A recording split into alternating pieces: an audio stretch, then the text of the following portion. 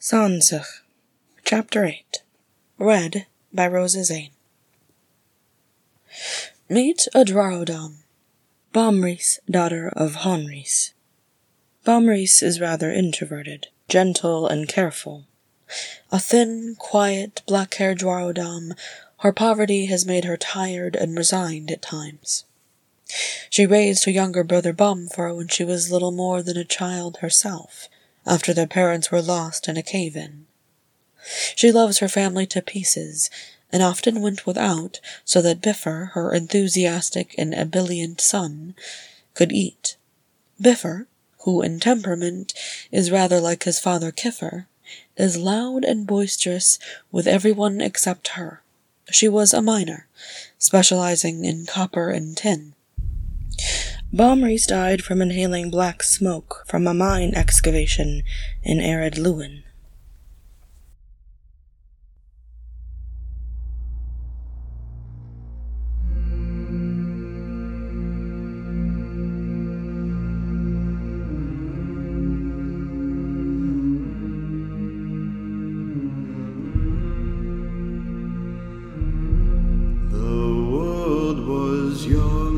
The mountains green, no stain yet on the moon was seen. No words were laid on stream or stone when Durin woke and walked alone. The first was Floy, his head bowed and his shoulders slumped.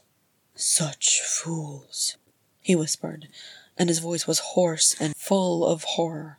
"We are such fools, blinded to everything but our pride." It was as though Floy's arrival was the leak that began a flood. Dwarf after dwarf, pale-faced and shaking, woke up in the halls of Mahal. Their useless blind eyes all stared in terror, each telling the same story. "They cannot get out!" screamed a Draro named Kulin as he woke, and his shouts rang through the halls, echoing over the ringing of hammers. "They cannot get out! They cannot get out!" Thorin held onto Fili and Kili's hands as tightly as he dared. Freyrin clung to Frís, his head in her lap and his eyes haunted. She stroked his hair gently and sang to him. He stared ahead as though he could not hear anything but Kulin's desperate cry. Dwarf after dwarf after dwarf. Thrain took up a battle-axe and hurled himself against the walls, roaring with old outrage and fear. A flicker of madness danced in his eyes, and his open mouth did not form the shape of a roar but of a scream. Thror wept soundlessly into his beard. Herrera clasped his head tightly to hers, her eyes also wet, as she murmured to him in a voice too soft to hear. Dwarf after dwarf after dwarf after dwarf. "We found Durin's axe," said one in hollow, empty tones. "We found Durin's axe." He did not need to name its price. Too many in rapid succession. Thorin squeezed his eyes shut and begged Mahal to watch over them. His children were lost in darkness too deep even for dwarves, and they could not get out. Balin's kindly face was creased in sorrow and guilt, and when he heard Thorin's voice he crumpled like a puppet whose strings had been cut. "My fault," he gasped, his sightless eyes filled with guilt. "Thorin laddie, how can I go on? It is my fault. I led them to that place. How can I go on?" "As I did," Thorin said low, and pulled him to his feet. Balin's fingers clutched at him, trembling and claw-like. "As I did. We go on because there is no other choice." "There was a choice!" Balin cried, and Thorin held his own advisor close and wrapped his arms around him as tightly as he dared. Balin wept and wept until his voice cracked. "My fault," he croaked. "You could not know, any more than I did," Thorin said, and Balin's face twisted. "Don't you dare make excuses for me, Thorin Oakenshield," he rasped, utter self-contempt making his voice harsh and biting. "I thought I could see the beauty of Kheled's Aram and the wonders of the Dale without reckoning upon the orcs. 5 years only, and an arrow in the back. 200 years ago, I fought in that very place alongside you. I saw what that place cost, and in my arrogance, I thought I could escape its toll. Moria, the Black Pit. Well did the elves name it." "Shh," Thorin said, and Balin buried his head against Thorin's shoulder and shook violently. "Shh, Balin. Gamil Bahun, shh. It is done now. You can rest. Let it be. Let it go." "Aye," Balin said bitterly. "Rest. Let it go. Like you have?" Thorin was silent. "Thought so," said Balin with savage misery, before he began to weep once more. Fundin met Thorin's eyes, and he shook his head in silence, before taking his son's shoulders and leading him away. Dwarf after dwarf after dwarf after dwarf after dwarf, and they still arrived, their eyes wide and white in fear, their words tripping over each other as they shook in terror. "Mahal, save us," Fili whispered, and Keely's quick laughter was absent. Frar arrived, howling for Loni. He fell to his knees and was promptly sick before them, and his pleas for Loni became weaker and weaker as kind, gentle hands led him away. Nolly arrived, his old white head bristling and his face distorted with fury. "The drums!" he roared, blindly attacking any who stood before him. Frerin had his legs, and Thorin and Bifur tried to hold his arms, but the old warrior was given the strength of 5 in wrath and his panic. Eventually it took 8 Dwarros to subdue him, and only after Thrain had finally knocked him out. Loni arrived, and he seemed lost and nearly childlike in his anguish. "Frar," he said, his voice small and hollow. "Frar, we should not have... Frar, Oin took the rest to the west gate. Ori is all alone. Ori is all alone." Ori is all alone. Thorin met Nori's eyes. The thief was nearly bloodless, his sly face drained and white. Without speaking a word, they turned and began to race for the chamber of Sansakul. "We're coming!" Keely shouted, and 2 more pairs of boots began to ring on the stone of Mahal's halls. They barreled through the corridors and crashed through the doors, pushing others out of the way as the breath slammed into their lungs. The pearl and diamond arch beckoned ahead, with its graceful filigree of mithril rune work, and Thorin skidded to a halt before the crystalline waters of Gimlin's Aram, panting harshly. "Ori," Nori said, and the others nodded. "Oin," Fili said, and Thorin's heart squeezed painfully. "My cousin.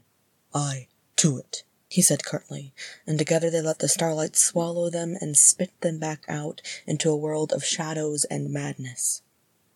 The drums pounded so loudly they rattled Thorin's jaw. Movement stirred in the darkness, and the chittering of orc sounded in the air. He grasped blindly for a hand, and found one fumbling in the dark nearby. "Fili, Kaylee," he breathed. "That's me," said Nori, his voice tight. "I think the lads are to our right." "Uncle?" said Fili, and he sounded as frightened as a dwarfling. "I can't find Key. I'm over here, but I don't know where here is," Keely said, and Thorin held on tightly to Nori's hand and reminded himself that he was already dead. "Come over to my voice," he said, trying to project steadiness and calm. He kept his tone low and commanding. "Come here, my Nidoya. It's all right. Nothing can harm us. Remember?" A touch at his leg made him jerk, and then he recognized the sigh of relief as Keely's. "Here," he said, and reached out to cup Keely's wild head. "Here I am. Nori and I are both here. Feely slumped down beside them, and the lad was shaking. I don't like this, he said. No one does, said Nori shortly. Come on, we're either near Oin or Ori. Even their excellent dark vision was close to useless in the stifling blackness that surrounded them. The clatter and clash of weapons nearly made Thorin's heart pause in its mad rhythm, and he squeezed down on Nori's hand sharply. I heard it, he said. Look ahead, shouted Keely. I can see light. It's Oin, said Feely. Oh my, how wet. Please, no. It's Oin, and he's alone. No, not alone yet, said Thorin, making out the shapes of other Dwarrows in the dark. They were fighting back the orcs, striking in a frenzy at their pale and bulbous eyes. The great Ithildine doors of Khazad-dûm stood partially open before them, and the starless sky shed no light to guide their way. Yet, said Feely grimly. They may yet make it out, said Thorin, desperately hoping it to be so. The orcs shrieked and screeched, and another dwarf fell, his eyes bulging as blood poured from his mouth. He slumped onto the steps, and then rolled into the water beyond the doors with a splash. That was Ergen, said Nori, faint with horror. He owes me money, the swine. Push them back, Oin roared, his staff flying about his head.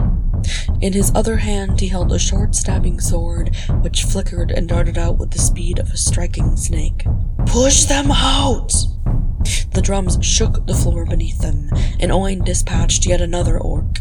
His grey beard was tangled and matted, his curled mustaches clotted with blood from his nose. His armor was rent at the shoulder.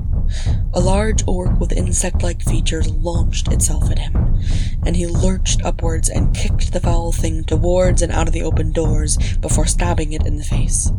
I don't think they're trying to get out, said Keely, and Thorin swallowed. No, he said. They're trying to push the orcs out. Can we help them?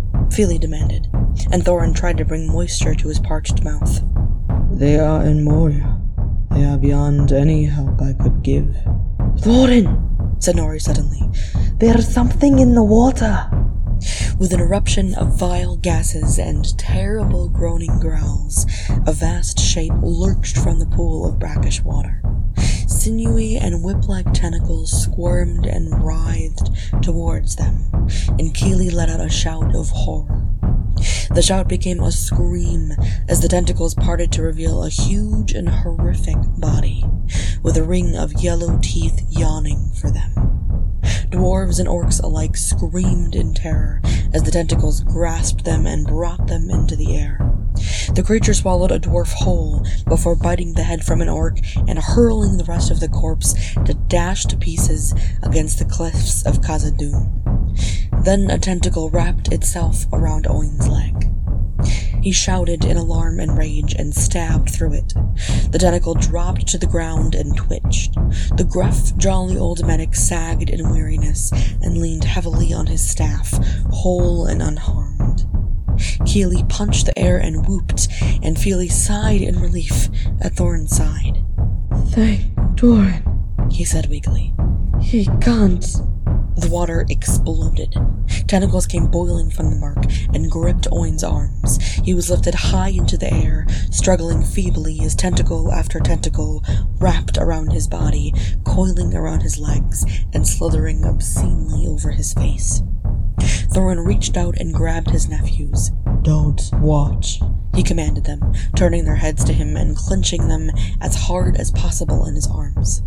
Thorin! Feely sobbed, and Keely's wails were high and thin. The old dwarf's howls became a shriek, followed by a wretched gurgling sound that quickly became the crunch of bone and armor. Thorin closed his eyes and tried not to be sick. He knew they had moved from the west gate by the sudden lack of orc sounds and screams. He stood, trembling and nauseous, his eyes still clenched shut, and his arms tight as steel bands around his trembling nephews. The drums sounded in the deep, sending tremors through the rock beneath their feet. Ori, said Nori, his voice catching in his throat.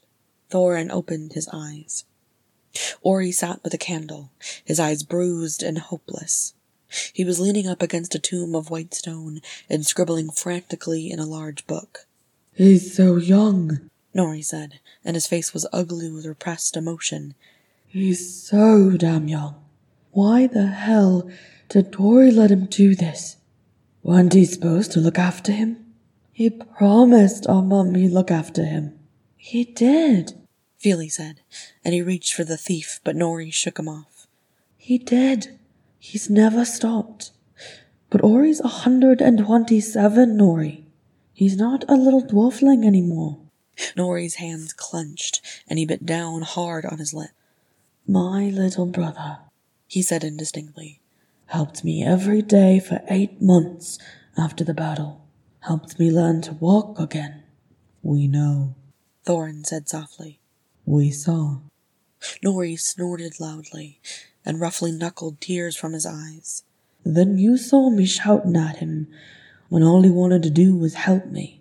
Mahal, he's so young. Thorin purposefully did not look at Feely or Keely. He is. Nori's laugh was a little hysterical as he crouched down before his brother. Ori did not look up, his hand skittering across the page. Suppose you'd know all about that, wouldn't you? You know he wanted to find someone one day.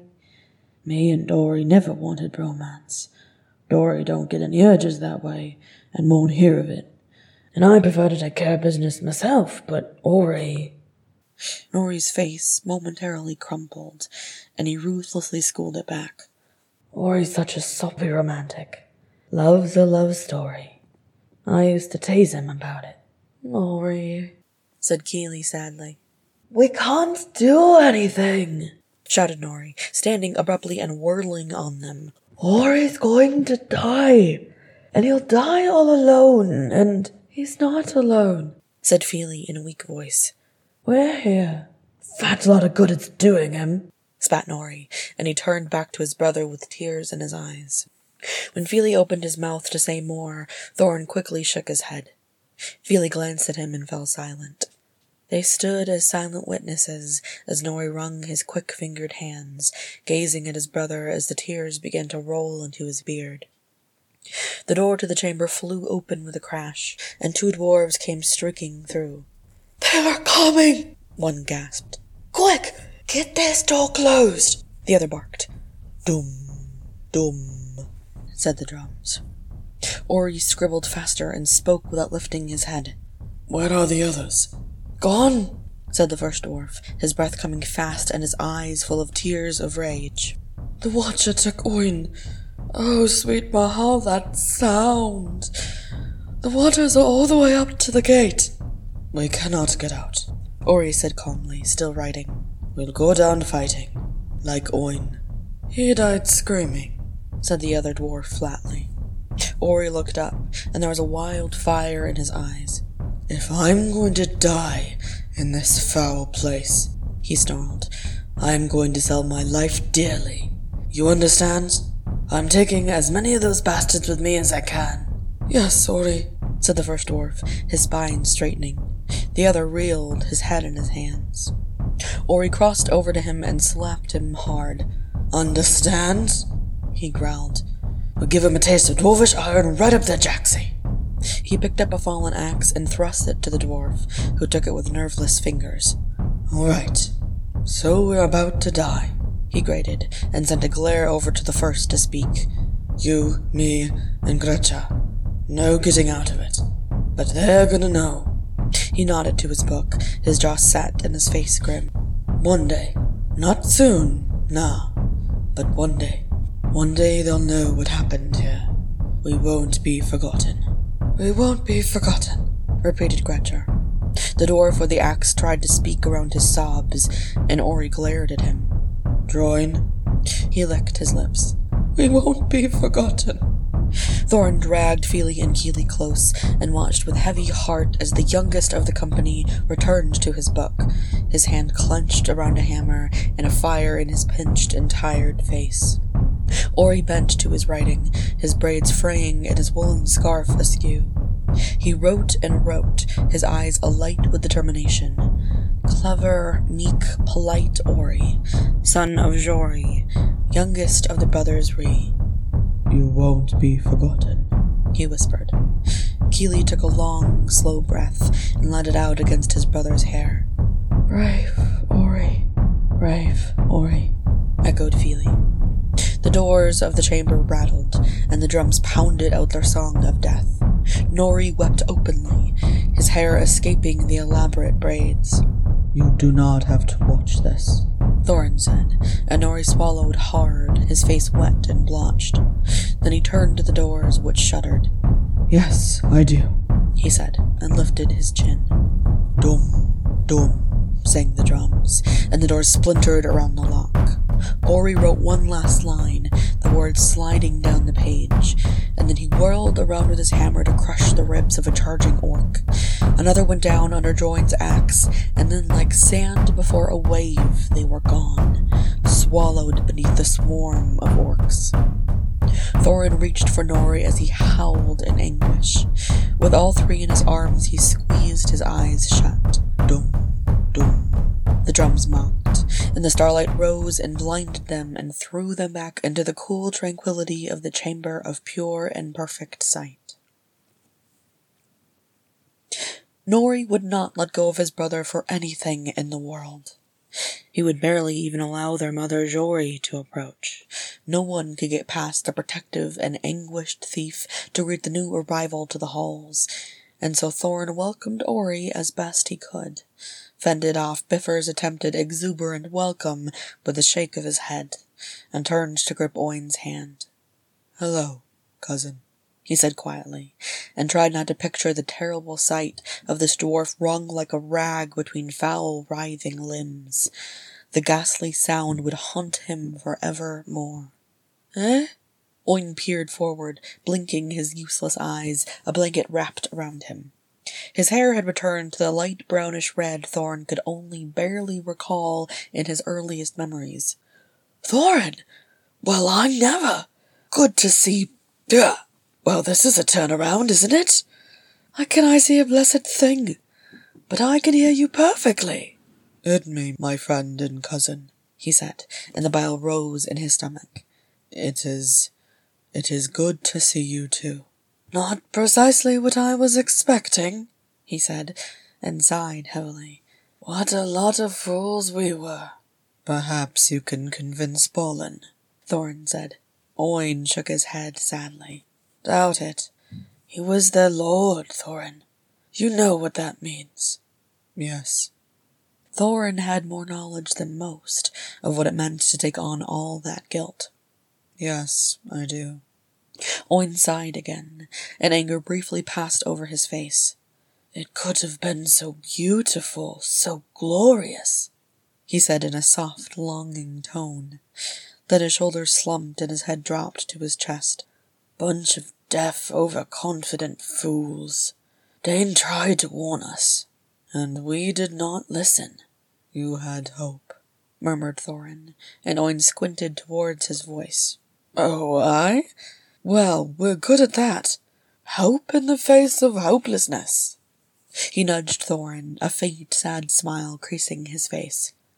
"Eh?" Thorin forced a smile.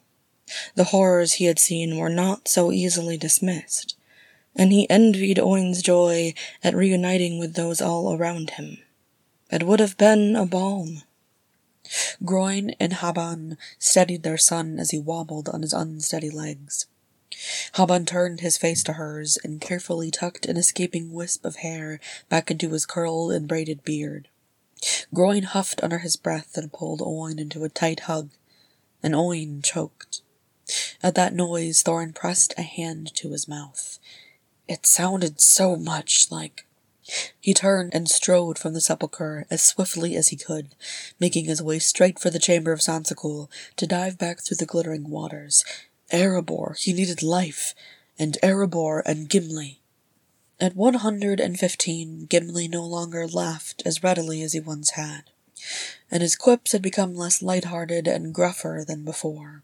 Now and then Thorn caught him staring into the middle distance, his brow furrowed as though wondering where his uncle, cousin, and friends were. He wrote diligently every 4 months, and stubbornly refused to consider why they never wrote back. Thorn grieved to see his merry laughter so diminished. Gimli was as bright and fierce and joyous as his namesake. Gimli should be merry. Gimli should always laugh. Still, one thing was guaranteed to make him smile. Nearly 8 months ago, in the summer of 2993, a small, curly-haired creature had been born to Bofur and Gimris. He was a beaming, chuckling little chap, with bright brown eyes, Bofur's nose and chin, dark red hair, and the Durin brow. They had named him Gimmij, or Wild One, and Gimli utterly adored him. Wee Thorin was not so enamored, and scowled at his younger cousin ferociously every time he laid eyes on him. Dwalin was beginning to regret the name he had chosen. The comparisons were inevitable. Thorin was rather proud.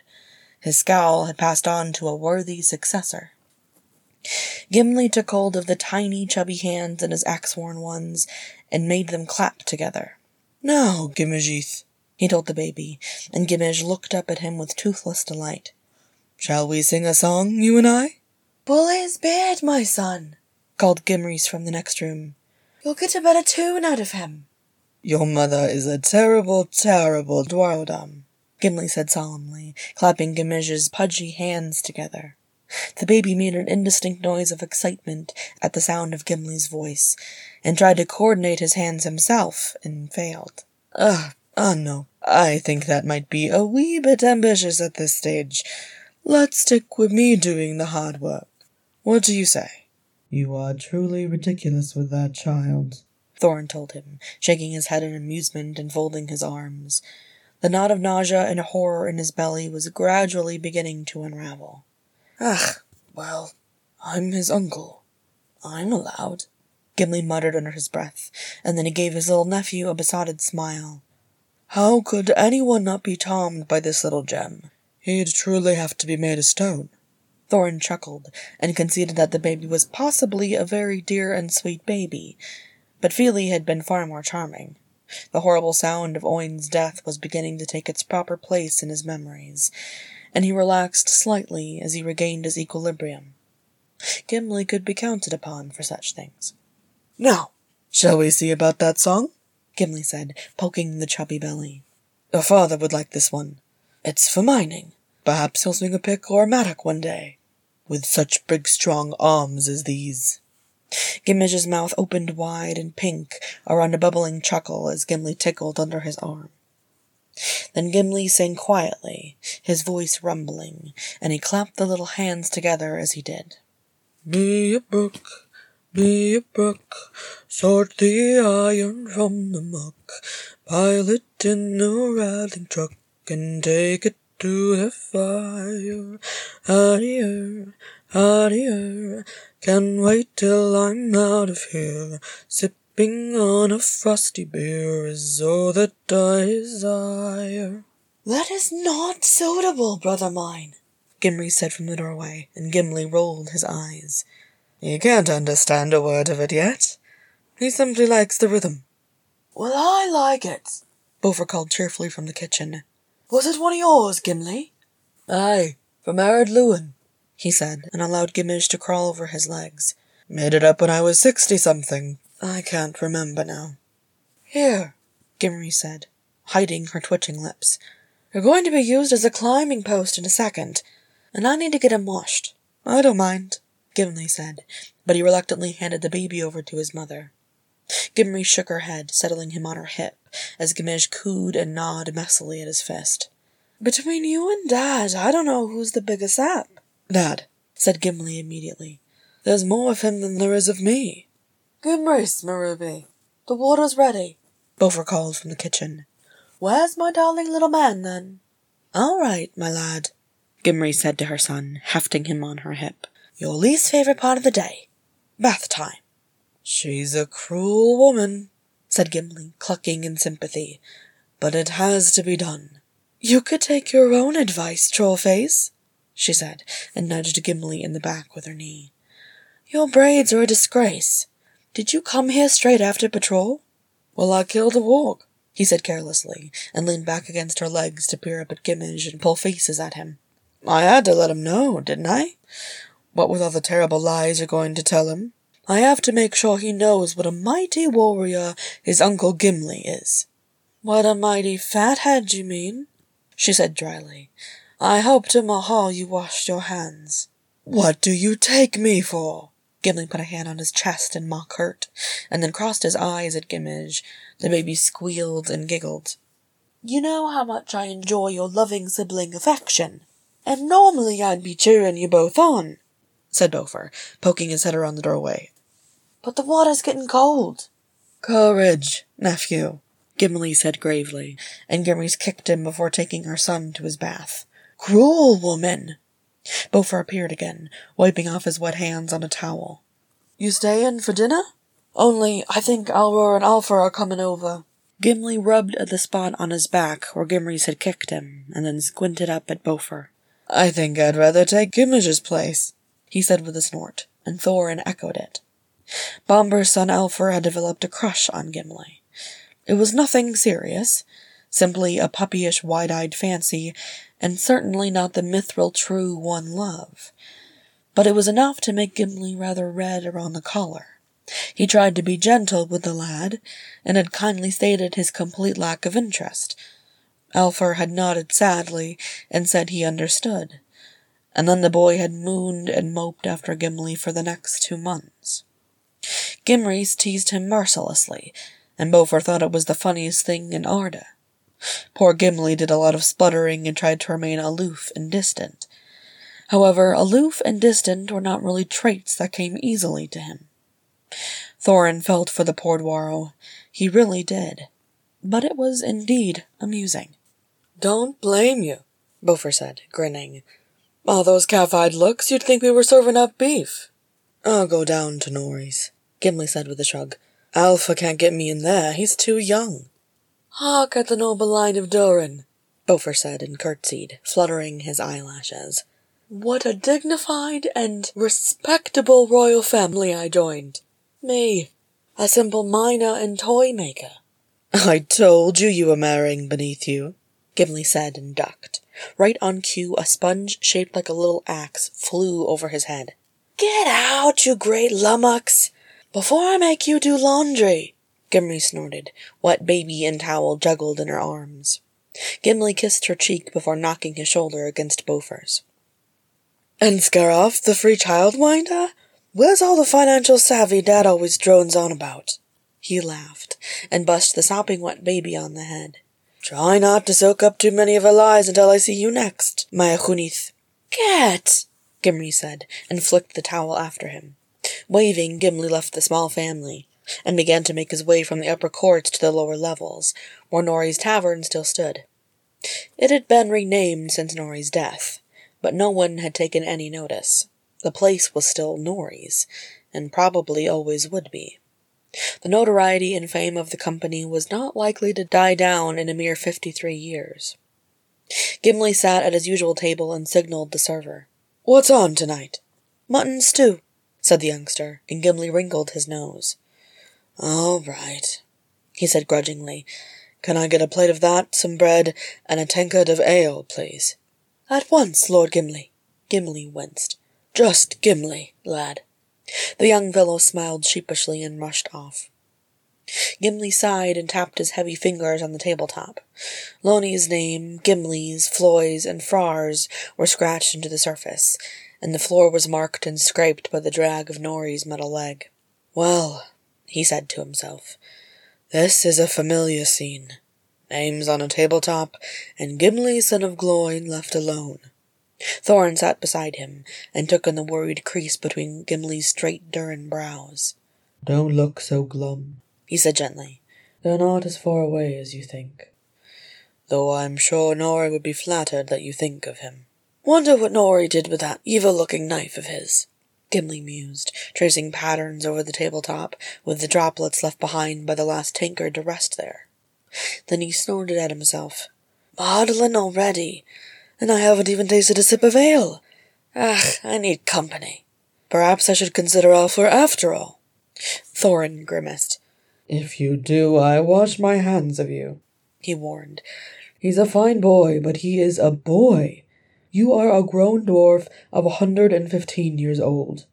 Oh, I cannot even joke with myself nowadays, growled Gimli in frustration, and Thorin shut his mouth with a snap. I miss my friends.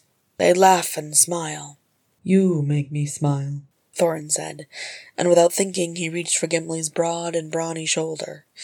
You have always made me smile, little star. His hand passed through. Thorin let out a long breath of disappointment and left Gimli to his meal. Dori poured the hot water and swirled the teapot. Once, twice. His eyes were distant and unfocused.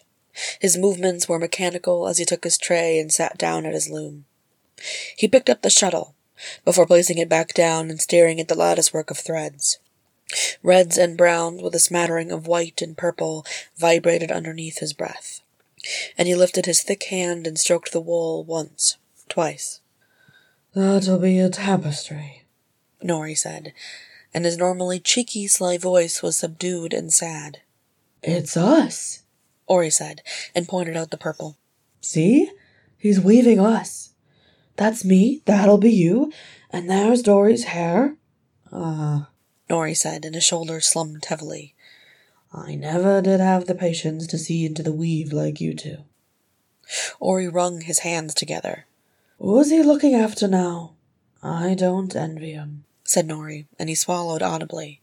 All the nagging and fussing and inconvenient questions.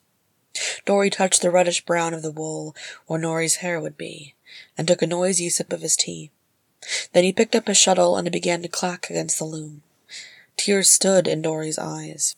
There has never been a time he has not looked after you, realized Thorin, and though Nori's jaw rippled, he said nothing to refute it. He's alone, Ori mourned. Dori's never been alone. He's always been there, always looked after us. Dori dropped the shuttle with a clatter. His hands landed on the table and gripped hard as his chin trembled and his eyes watered. The wood under his fingers began to creak. Mother Dori, said Nori bitterly. Our mum died when I was 50, you know, and Ori was only 10, no more than a baby. Dori tried to raise us the best he could. I think he did a fine job, said Thorin. Nori raised a disbelieving eyebrow. Yeah? From your mouth to Dwalin's ears, then. Dwalin blamed Dori? Thorin frowned. Nah, Dori used to blame himself for my business activities, said it was all his fault for not doing better by me. And then he'd swear black and blue and up and down that I wasn't going to go the same way, Ori said, rubbing at his nose with his sleeve. Remember? Royal by blows we might be.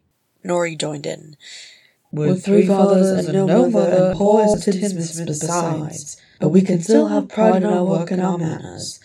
That's what makes a dwarf a dwarf. Thorin glanced at Nori sharply. Royal by blows? King Oin the First, and the concubine Imris, said Ori succinctly. Recalling his lessons, Thorin winced. Dori didn't like to bring it up outside the 3 of us, said Nori, watching his brother hunch over his powerful hands, the wood of his table splintering as he struggled to contain his tears. He didn't want people to whisper about us for yet another reason. Bad enough that none of our dads ever stuck around. His looks brought enough attention, said Ori, and he sniffed. Can you imagine how bad it would have been if they'd known we were descended from Imris? How they would have treated him? Thank Mahal for that punch of his, said Nori. Here, remember when that old fool wouldn't take no for an answer? He said he'd take you away, that Dori wasn't able to care for you unless he found a partner. I bet that slimy git's still eaten through a straw. Mother Dori, whispered Ori, and he swiped at his nose again. He was the only mum or dad I ever knew. Wish he hadn't been so obsessed with what people thought. Nori sighed, and Ori glared at him through reddened eyes. Half of that was you, Nori. You and your horrible friends, and Dwalin rapping on our door every couple of days. Nori looked away. Yeah, I know. He doesn't even know I'm dead, Ori moaned, and the Nori swore loudly under his breath and tugged his youngest brother into a rough clinch. Then the thief looked up at Thorin, his lips white and 2 spots of color on his cheeks. Please, Nori begged, and Thorin put a hand on his shoulder and nodded wordlessly. tell him, said Ori, and his fingers clutched at Nori's jerkin. Tell him we love him. We're waiting, we love him. We're all right, and he's... Tell him he's a fussy old mother hen, and that Ori's not wearing his scarf, and that I'm making plenty of trouble, said Nori, and he laughed a raspy, painful-sounding laugh. That should make him happy.